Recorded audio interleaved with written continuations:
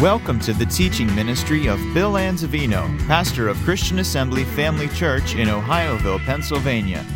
We pray you are challenged in your walk with the Lord through the following teaching.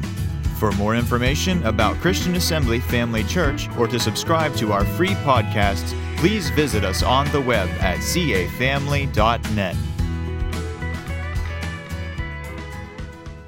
We serve a good God, great and mighty God. Amen. Praise God. Well, let's pray. Father, we thank you for the privilege of studying your word together tonight. And we do so in the precious and holy name of Jesus, inviting your Holy Spirit to anoint our ears to hear, our minds to be open, our hearts to receive. Change us by your word, by your Spirit, from glory to glory. Conform us to the image of Jesus. Build that life within us. Line upon line, precept upon precept, here a little and there a little. And Father, we believe we will be changed, and we will, dear Father God, conform to the very image of Jesus our Lord. And faith will rise within our hearts, and we will go forth as shining lights in this world of darkness to hold forth the word of life to the generation that you've called us to. And for everything that's manifest in and through our lives, we'll be certain to give you all the praise, all the honor, and all the glory. For we know apart from you, we can do nothing. And so, Father, it's all yours. Be glorified as we make our boast of thee. In Jesus' name, amen. Hallelujah. Praise God. We're talking about living by faith, living the life of faith. It's a wonderful life. It's a glorious life. Faith is what makes the gospel work. Without it, not a whole lot we can do. But thank God we're not under the law, we're under grace. And by grace have we been saved through faith. And we can learn to walk in faith, live by faith, fight the good fight of faith, and overcome in this life by faith. So we're going to share with you this evening a few facts about faith, first and foremost. A few facts, just kind of a quick review. It's been a while. And so number one, our first fact about faith, we all have a measure of it. Romans 12, verse 3, what does it tell us? He has dealt to every man the measure of faith. We all start on a level playing ground. We all have the measure of the God kind of faith. Every single one of us. Secondly, we know that our faith can grow. In 2 Thessalonians chapter 1, verse 3, we are told your faith groweth how? Exceedingly.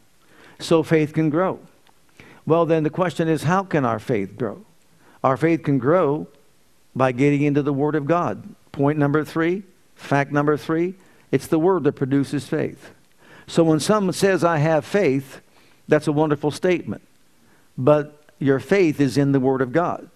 And if we don't know the Word of God, we're not going to grow in our faith. We need to be students of the Word of God. We need to know what God's Word says on every subject if we are going to grow in our faith. And so it's important that we become students of the Word and put the Word into our hearts and to our mouths so we can declare it and proclaim it. So that's how our faith can grow, by studying the Word of God and learning more about our redemptive rights and privileges, the power of the name of Jesus, and the list goes on, our inheritance, and so much more. But then number 4, it's important to know that faith deals with things that are not seen. In the book of Hebrews chapter 11 and verse 1, faith is the substance of things hoped for, the evidence of things not seen. I like the Amplified that says, faith perceives as fact what is not revealed to the senses. It perceives as fact what is not revealed to our senses. So in actuality, faith is stepping out of this realm into the spirit realm, looking at things that are not seen. And just because they're not seen doesn't mean they're not real. But we look at those things, we embrace those things, we believe in those things even though we don't see those things, and we allow them entrance into our hearts and into our mouths. And then next, we also know that faith is released by speaking authoritative words. It's released. Mark 11:23 is the law of faith. And we are told by Jesus, you got to say to your mountain. If you had faith, then say to your mountain, say to your mountain, say to your obstacle, say to your situation, whatever it might be thou removed and cast into the sea, and don't doubt in your heart, but believe that what you say will come to pass, and you will have whatever it is that you say. So it's important we understand this fact of faith. It has to be released, but it's released with authoritative words. And we've got to speak with authority to whatever obstacle we face in life. And then next, it involves a fight. Obviously, anything that's good, you're going to be challenged with, without a doubt. 1 Timothy 6:12 tells us, fight the good fight of faith. Lay hold of eternal life, whereunto you're also called, and you professed a good profession before many witnesses. Fight the good fight of faith. And that is a fight within ourselves. Think about it. The flesh wars against the spirit wars against the flesh. Our thought life will be attacked, and the things that we're speaking, the things that we're saying will be attacked by our adversaries to silence our faith, to keep us from speaking. The body will not want to line up with the Word of God. Circumstances won't line up with the Word of God. And the list goes on and on. From every direction we can be attacked in these areas of our faith. It's important we recognize the need to continue to speak with authoritative words and fight the good fight of faith until the victory comes. Amen. The victory belongs to us. It overcomes the world. That is our faith. Point number 2. Now it's important to know how to stand by faith. If we're going to stand, it's going to have to be by faith. In the book of Ephesians, in chapter 6, the Apostle Paul talked about our spiritual warfare. And here's what he said. We wrestle not against flesh and blood, but against principalities, against powers, against the rulers of the darkness of this world, against spiritual wickedness in high places. Wherefore take unto you the whole armor of God, that you may be able to withstand in the evil day, and having done all to stand, quit. Having done all to stand, what? Stand therefore. So stand therefore, having your loins girded about with truth, having a breastplate of righteousness, your feet shod with the preparation of the gospel of peace. Above all, taking the shield of faith, wherewith you shall be able to quench all the fiery darts of the wicked, and take the helmet of salvation, which is the sword of the Spirit, which is the word of the living God. So, when it comes to standing by faith, how do we stand by faith? That can become blind to us. We don't really recognize exactly what we should be doing. Well, let's make it a little bit clearer. First and foremost, number 1, to stand by faith, we're declaring the Word to be the final authority. There's no perfect example than Jesus. And when Jesus was attacked by the enemy, what did he do? It is written. To him, it was the final authoritative word. That was it. It's the word of final authority. If God said it, that's all there is to it. And he made the devil know it. He made the devil hear it. And the devil had no answer in all 3 realms. No answer for what Jesus said according to the word. It is written. And when you and I release authoritative words from our lips, praise God, we know the Holy Spirit will watch over those words to make those words good. And so we stand in faith by continuing to declare what the Word of God says. The Word is the final authority. And then secondly, we reject contradictory statements that are going to come to us from every direction. We're standing in faith. We're declaring the Word of God. The enemy comes and whispers in our ears, but it's never going to happen. It's never going to come to pass. And that's when you react to that by saying, but you're too late. I've already asked. I've already believed. I'm standing firm in my conviction that God heard me and I have it. And so therefore, I reject, I renounce, I cast down any thought, any image or imagination that exalts itself against the knowledge of the living God.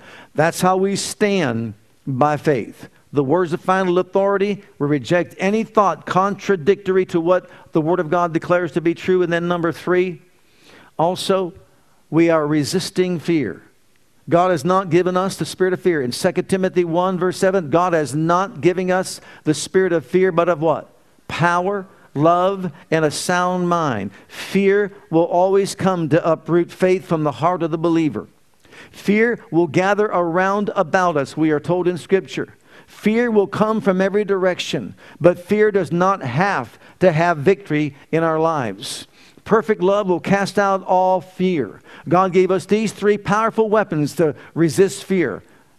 Number one, power. The power and authority of the name of Jesus, that we can speak to it and command it to leave.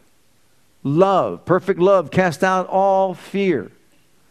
And a sound mind, a well-disciplined mind, a mind that's trained in the Word of God. God has not given me the spirit of fear, and I will not fear. Why? Because God is with me. I will not fear because He's my God. And He said, I will strengthen you, I will help you, I will uphold you. So therefore, you see, the well-disciplined mind says there is no reason for me to fear. Fear has no power over my life. And so we take a stand. And then also, we refuse to waver. This is so important. James chapter 1, verse 5, we absolutely refuse to waver. And we see this illustrated to us by the life of Peter. When he got out of the boat, began to walk on the water, he began to waver. And when he began to waver, he began to sink. These are all recorded for our instructional teaching so that we can understand how to live by faith, walk by faith, stand in faith, fight the good fight of faith. If any of you lack wisdom, let him ask of God, that giveth to all men liberally, and upbraideth not. It shall be given him. But let him ask in faith. Now notice, nothing wavering. Nothing wavering. For he that wavers is like the wave of the sea, driven with the wind and tossed. For let not that man think he shall receive anything of the Lord.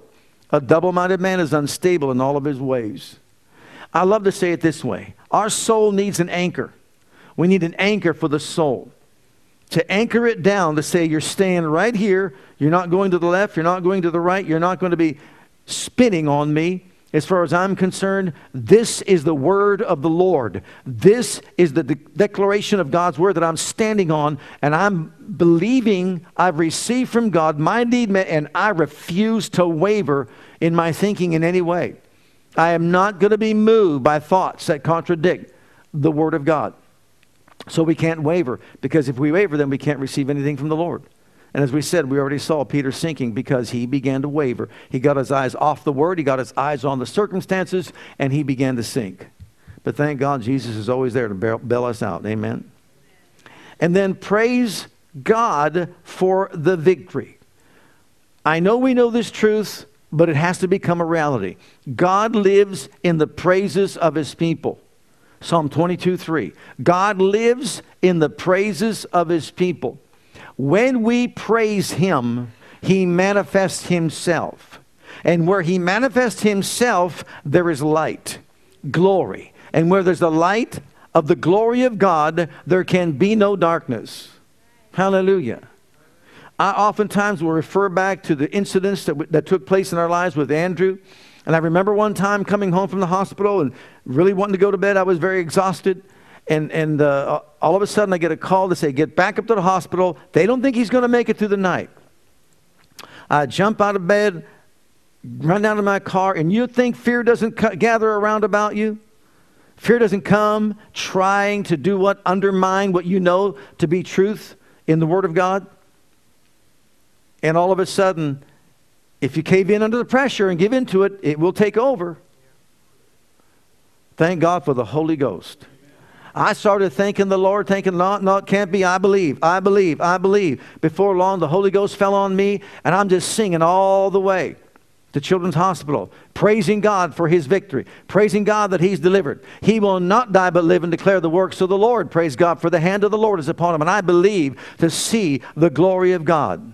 Hallelujah. Long story short, I got there, and they didn't have what they said he had. And so thanks be to God. Amen. We've got to praise Him for the victory even before we see it, believing that we have it. Hallelujah. And then point 3, the subtlety of Satan. The subtlety of Satan. Well, notice 2 Corinthians chapter 11 and verse 3. Paul had a concern here. But I fear lest by any means, as the serpent beguiled Eve. Notice, here's his example. As the serpent beguiled Eve. How? Through his subtlety. So your minds should be corrupted from the simplicity that is in Christ. Oh, let's start from the beginning. By any means. Now, by any means, first of all, he's talking about false teachings. He's talking about false doctrines, philosophies, any kind of reasonings or opinions that contradict the Word of God. Any means just that. By any means. Whatever method, whatever means he deems necessary to get to you where you live, he will do everything he possibly can to undermine the Word of God. Any means. Wrong teaching. God wants you to be that way. It's not God's will for you to have that.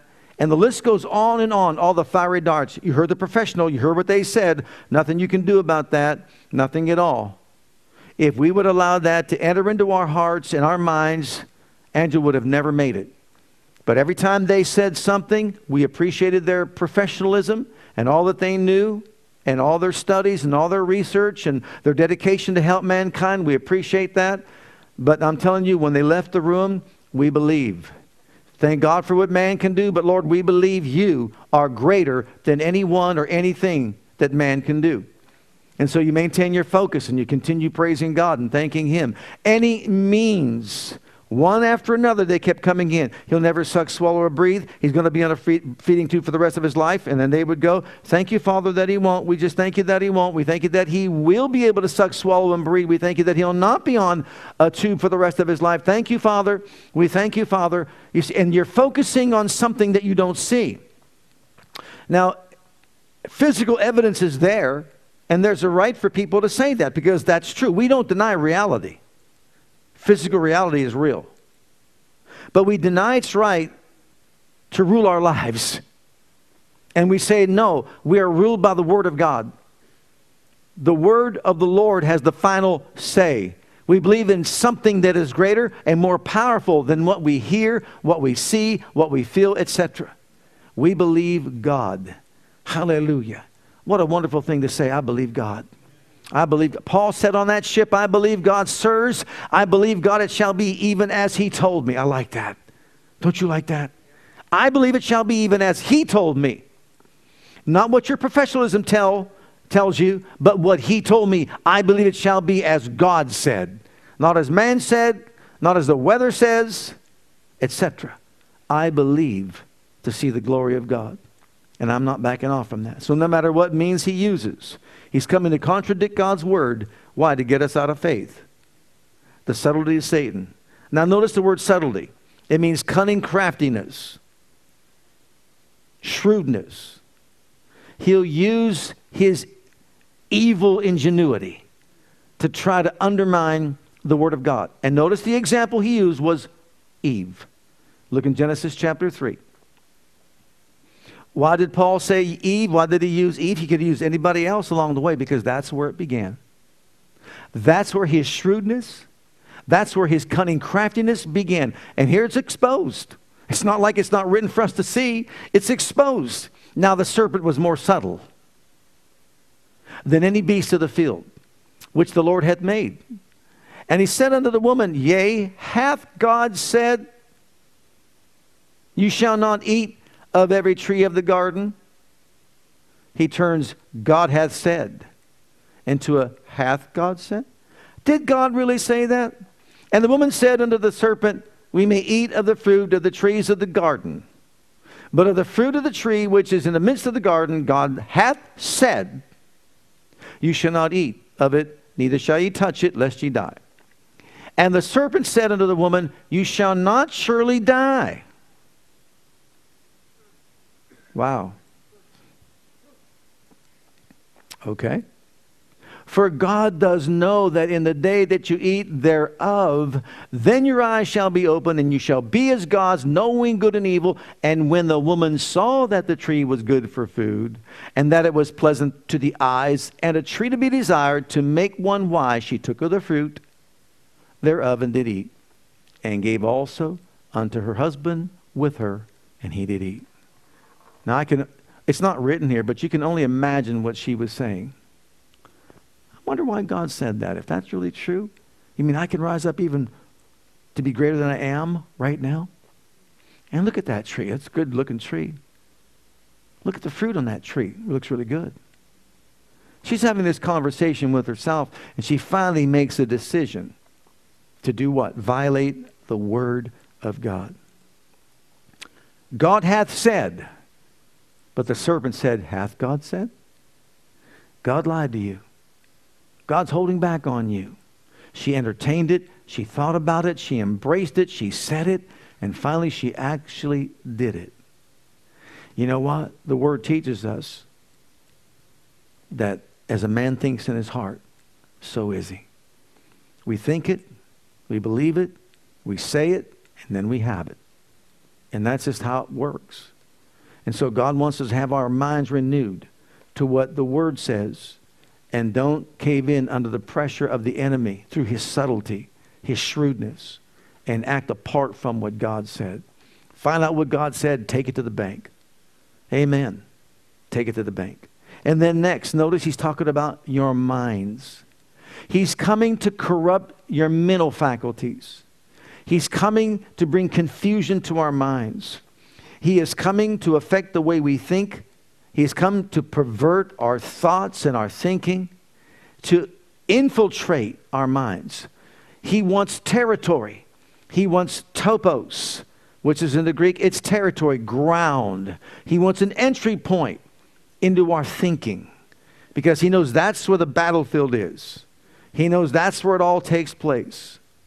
And if he could mess up our thinking, then he can mess up God's plans for our lives. It's exactly what he did to Eve.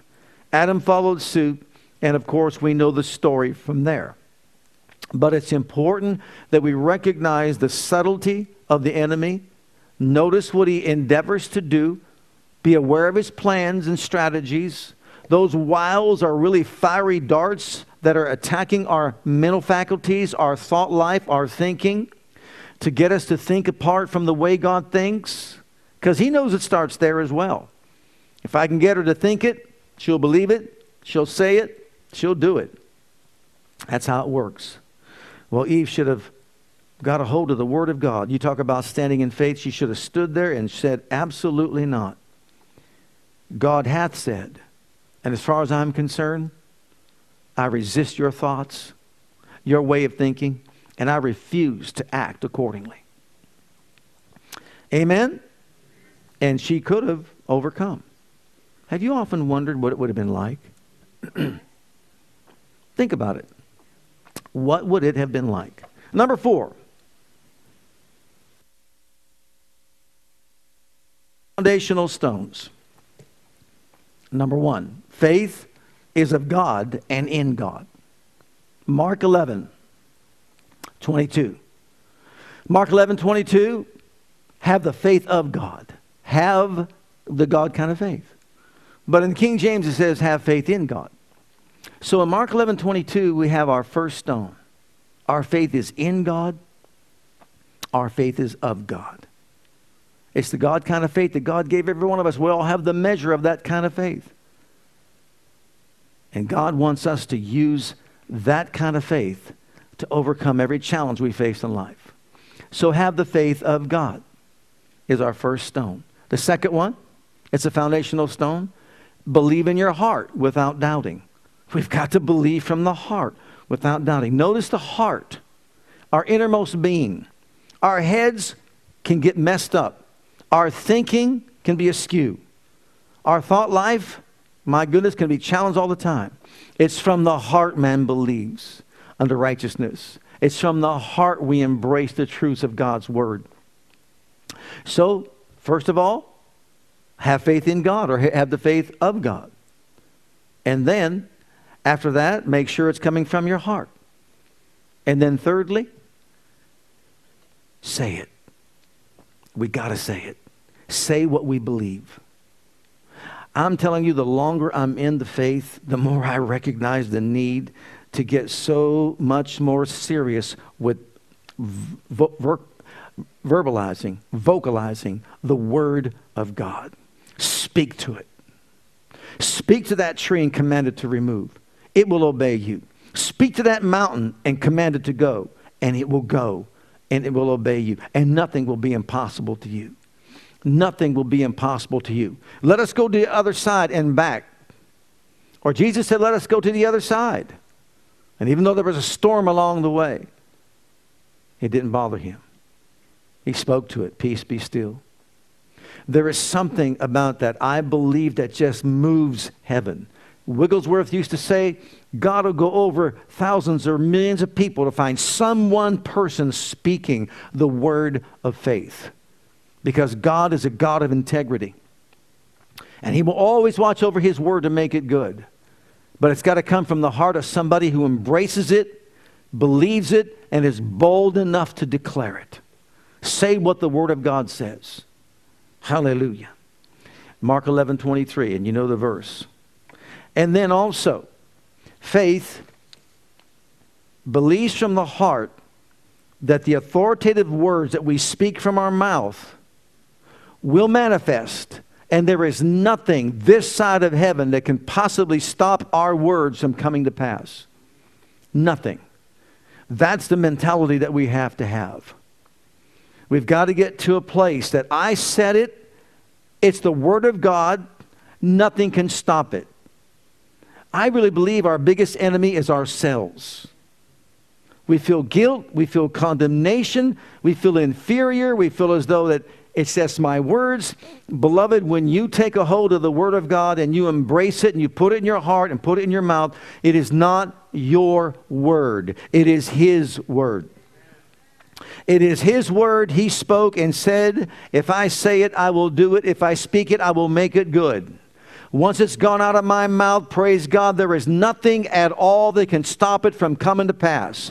So speak to your mountain in the power of the name of Jesus and command it to go, and don't waver.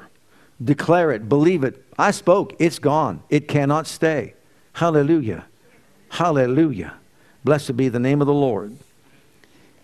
Now it's important to recognize the fact that our speaking must line up with the Word of God. Our speaking must line up with the Word of God. Here's where people get into trouble all the time. Start spewing some things out of their mouth that doesn't really represent the Word of God. Kind of aimlessly speaking things, saying things that are not rooted or grounded in the Word of God. We should live by this rule. God hath said, whatever He said, I will not leave you or forsake you, that you may boldly say.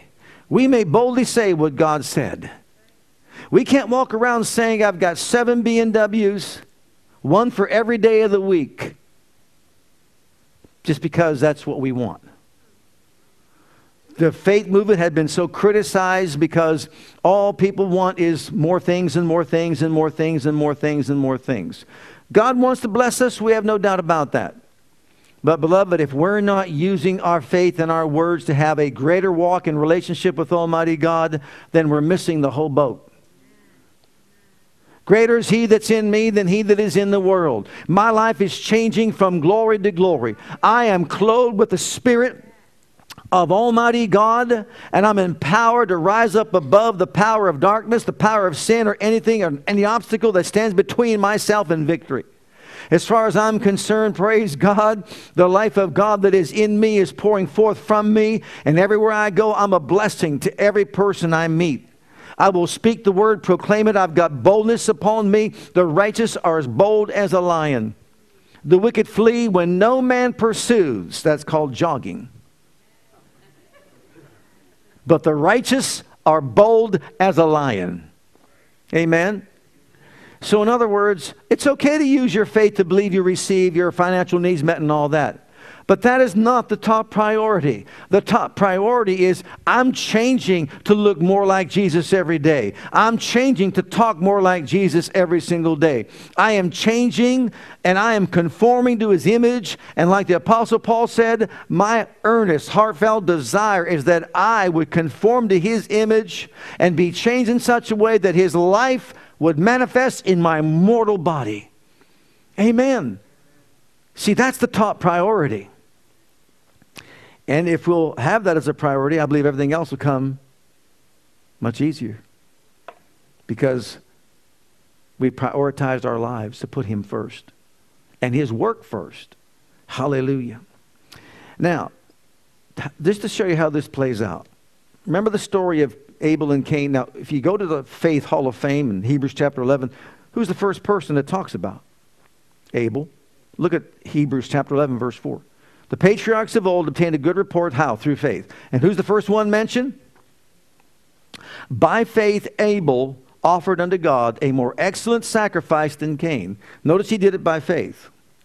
By which he obtained witness that he was righteous, God testifying of his gifts, and by it he being dead yet speaketh.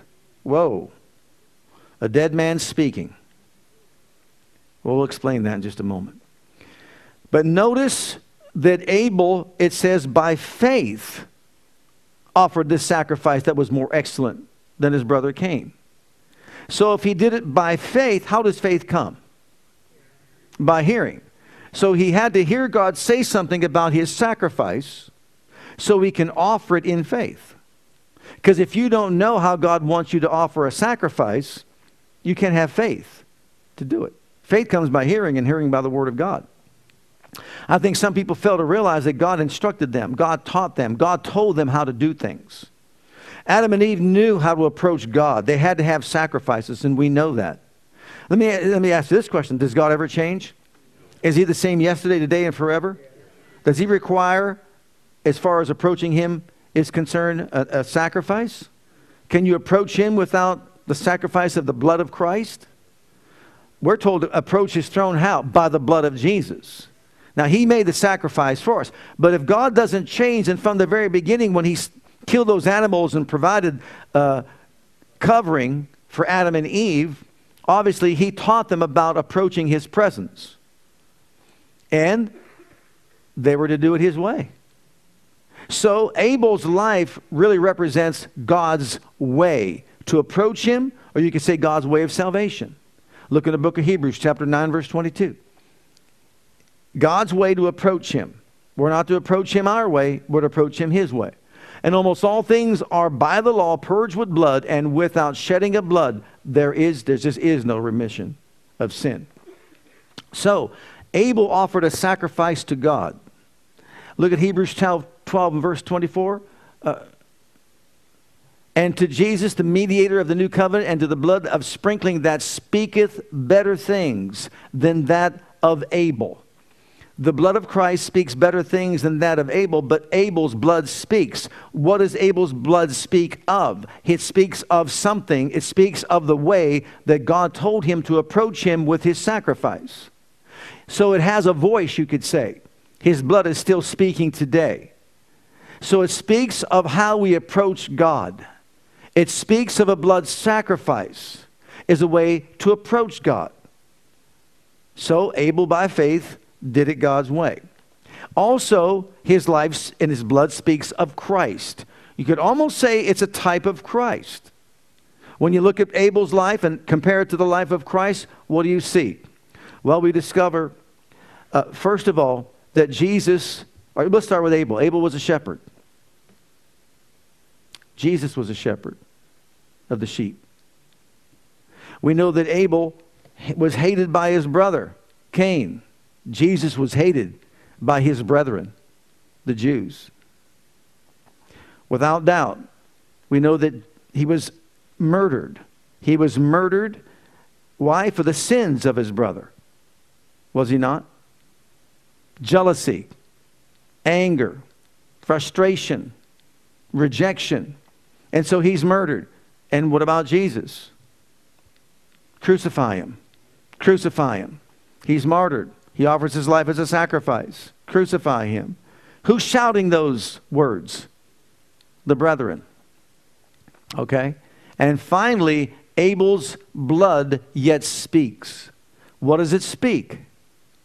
Your approach to God has got to be his way and not man's way. You've got to come by blood. That's the only way to approach God. He wanted justice as well. But what about the blood of Jesus? His blood speaks better things than that of Abel's.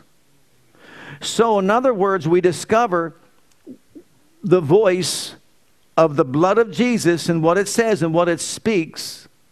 And if you apply that to your life, everything that He suffered, everything that He died for, all that He shed His blood for is yours and is mine. I'm to believe it. I'm to say it. I'm to agree with God.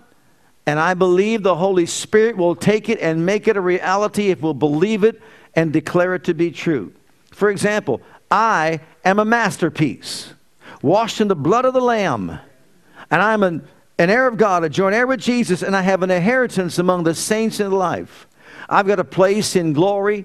I've got a joy unspeakable that's full of glory. I am blessed coming in. I am blessed going out. You know why? It's all been bought and paid for. Praise God. I can bless the Lord, oh my soul, and all that is in me. I will bless His holy name. He forgives all my sin, heals all my disease, redeems my life from destruction. You can go on and on and on and on. He always causes me to triumph. How can you say that? Because the blood's been shed, praise God. It's crying out for mercy. I thank God I have been shown mercy by the grace of God because of the blood that was shed for my redemption. The more I say that, the more I believe that. The more it becomes a reality. And the more I begin to walk in the light of it. I get changed in my attitude, my thoughts, my speech. You know what? You get to the point to where your spirit is so alive with the life and power and the glory of Almighty God that you become an agent of blessing to people wherever you go. And you know what? It's contagious. That will get on them when you walk like that and talk like that and act like that. But then also, it speaks of the narrow way. And we're using this as a platform to show us how faith works and how we can stand. Here's Abel. He heard the word. He acted on the word. He did what God said to do, so we're told he did it by faith, because that's how faith comes, by hearing the word. He acted on the principles of the word. He did what God told him to do, and he's justified because of what he did. And it speaks of excellent things, but not his brothers. But also his life speaks of a narrow way, because it seems like as though that's very narrow-minded. If Cain didn't make it that way, if Cain tried to do it his own way, well, why that way? Well, Jesus said, I am the way, I am the truth, and I am the life. And no man comes to the Father but by me. That's a narrow way. Didn't he say, wide is the gate that leads to destruction, narrow is the way that leads to life? He is the narrow way. And so here's my point. When people that are out there in the world today, and I'm telling you right now, it's getting worse and worse in our society. You realize when you've got Christians that grew up in churches where they heard that Jesus is the only way, now they become a public figure, maybe they're on television or whatever, and they start saying there's many ways to God. There's many ways. They've been deceived by the subtlety and the shrewdness of the devil that made them buy the lie, and they actually believe that now. They've been twisted in their thinking. Why? Because secular humanism infiltrated their minds. New Age infiltrated their minds. And so now what are they believing? And now what are they saying? They're not saying Jesus is the only way anymore. Now they're not walking in faith. So Abel, his life represents, by faith, the one way, the narrow way, the only way to get to God, to approach God, is by a blood sacrifice through Jesus Christ himself. That's the only way. Is that being narrow-minded? It sure is. But that's a good thing. It's not a bad thing. But God wants us to be narrow-minded in other areas as well that line up with the Word. But then also, look at the life of Cain. In Jude. Look at Jude chapter 1, the life of Cain. So here we have Cain. Now Cain, we are told, didn't do it God's way, or his sacrifice wasn't acceptable. But look at, woe unto them, for they have gone in the way of Cain, and ran greedily after the heir of Balaam for reward, and perished in the gainsaying of Korah. Now notice these three, but we're going to just look at Cain.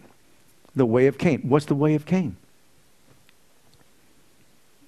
Cain's not in this faith hall of fame. Do we believe God's so unjust and God is so unfair that he did not tell Cain how to approach him? That he did not tell him what sacrifice to bring? Abel brought a sacrifice that was pleasing to God, that was more excellent than Cain, because Cain, he represents man's way. His own idea as to how to approach God. Oh my goodness, how much of that do we hear today? So much of that today. I can get to God any way I want to. You're narrow-minded, once again, to think just because Christianity is the only religion. Someone recently said that to me. Really? All these other religions that are in the world, what separates Christianity from all the others? The resurrection of Jesus from the dead. He's still alive, and you got bones in your tombs of your people that you supposedly think are some kind of spiritual leaders. That's what it is. In Proverbs 16:25, we are told there's a way that seems right to a man, but the end of that way is what? It's the ways of death. So here we have Cain. Now I realize that there are those that say, well, it's not because it was a blood sacrifice. How do you know that? Look at the book of Genesis chapter 4. Yes, indeed it has to be by faith. But, notice this. Why are you so angry? This is from the New Living Translation.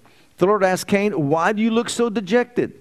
You will be accepted if you do what is right, but if you refuse to do what is right, then watch out. Sin is crouching at the door, eager to control you, but you must subdue it and be its master.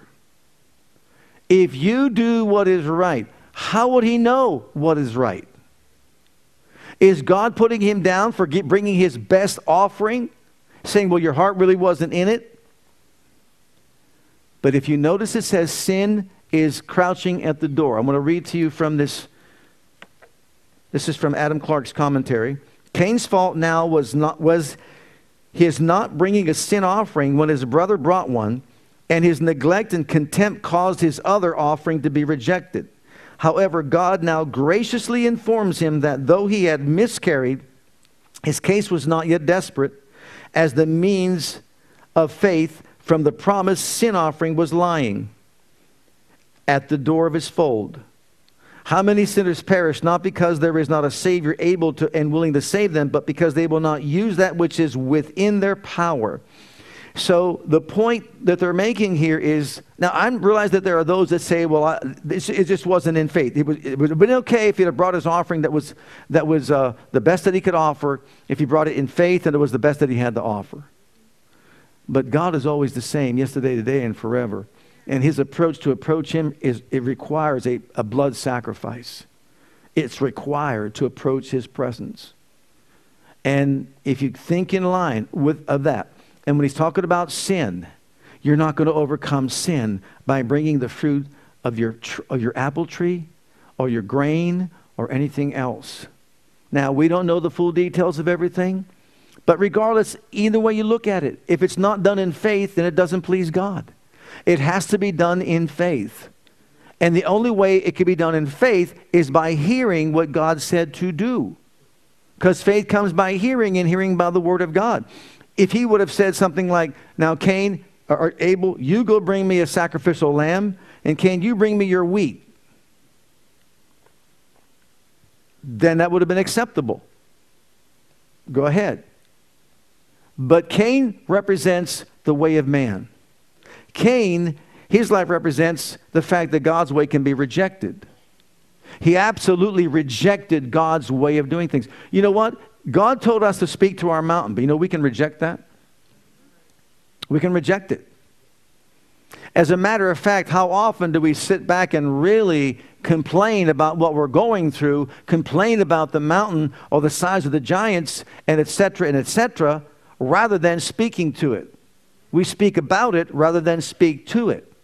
And as a result, we're not doing it God's way. If it's by faith, then we have to, by faith, do what God said to do. He'll be saying to us, I told you to speak to your mountain. I didn't tell you to speak about it. I told you to speak to it. I'm speaking to you in the name of Jesus. I'm giving you a command that you have got to obey. You see, the point is we got to get to a place that we actually believe that things will obey us. It will obey my command. Notice he gave us power and authority to cast out devils and to heal diseases. Luke 9:1. He gave us that power. He gave us that authority. But do we really believe that we have that power and we have that authority? Maybe to cast out devils, but what about to cure diseases? We don't think of ourselves in those terms. But he gave it to us, and we can do it. We can speak it. It's up to us to do what he said to do and do it God's way. Now, look at Genesis 4 and verse 9. Man's way is not a good thing. It's a curse. People want to know why there's curses. And the Lord said to Cain, where is Abel thy brother? Before I even read this, hold on. You realize God was gracious to Cain? And God gave Cain a chance? God gave him instruction. God gave him direction. God gave him a basis and foundation for faith to do it God's way. He did. And then he gave him that counsel and said, this is what you do. And so the Lord said to Cain, where is Abel your brother? He said, I know not. Am I my brother's keeper? And he said, what hast thou done? The voice of thy brother's blood crieth unto me from the ground. And now art thou cursed from the earth, which hath opened her mouth to receive thy brother's blood from thy hand. When thou tillest the ground, it shall not henceforth yield unto thee her strength. A fugitive and a vagabond shalt thou be in the earth. Who opened up that door? Cain did. And how did the door open? He refused to walk in faith. Faith does it God's way. Faith says, this is what God said to do. I'm doing it that way. I'm going to believe that. I'm going to speak that. I'm going to say that. I'm going to act that out. I'm going to do exactly what God says to do. And the outcome will be like Abel's. God is well pleased. Without faith, we cannot what? Please him. He that comes to God must believe that he is, and he's the reward of those that diligently seek him. And so by faith, we do what God says to do. Did he say to speak to your mountain? Then speak to it. Did he say to cast out the devil? Then cast the devil out. Did he say, give and it shall be given to you? Absolutely.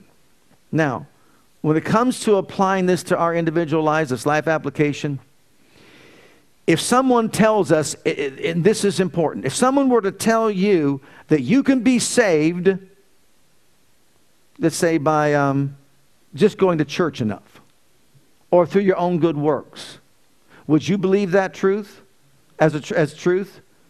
Would you buy that? What would you immediately say? No, I reject that thought.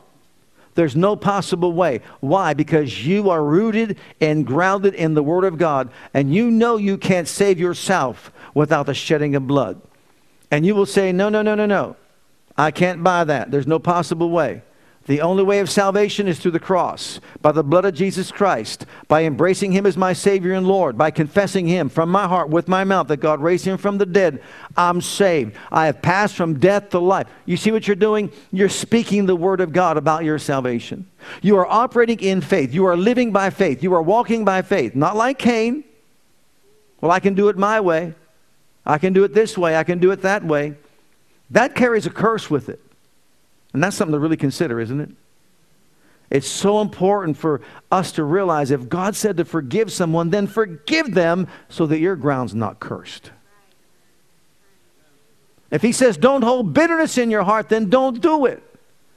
Because why? Bitterness will spring up in you as poison and defile you, or send poisonous venom throughout your entire body. We got to do it God's way. So now, under point B here, take it to this level.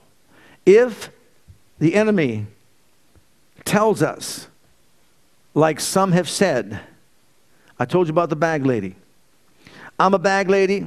It was in New York. I was ministering to her, talking to her about she doesn't have to be that way anymore. That God has a loving plan for her life. He cares about her. And she looked square up from the ground, just sitting on the ground, looked up at me and just said, son, my grandmother was a bag lady. My mother was a bag lady. I will be poor and a bag lady for the rest of my life. You can't change that. Nothing can change that. You talk about deceived? You would think a ray of hope. You would embrace that hope. That she could look at you and just even say something like this. Really? How can that happen? But there was not even a thought along that line. If the devil comes along and just says, your grandfather was an alcoholic, your father was an alcoholic, and you're going to be an alcoholic, or you can't resist it yourself, and it's just going to happen because that's your family history. If the devil comes along and says, say your mother died of heart disease when she was such and such an age. Your grandmother, her mother died of the same thing, and her mother before her, and that goes on, and there's nothing you can do to escape it. It's in your family heritage. It's hereditary, and it goes on and on.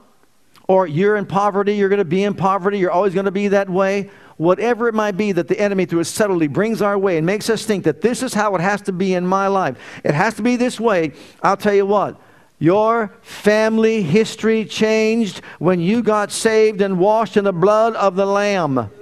When you accepted Christ as your Savior, you're redeemed from the curse of the law, and you've got new blood coursing through your veins.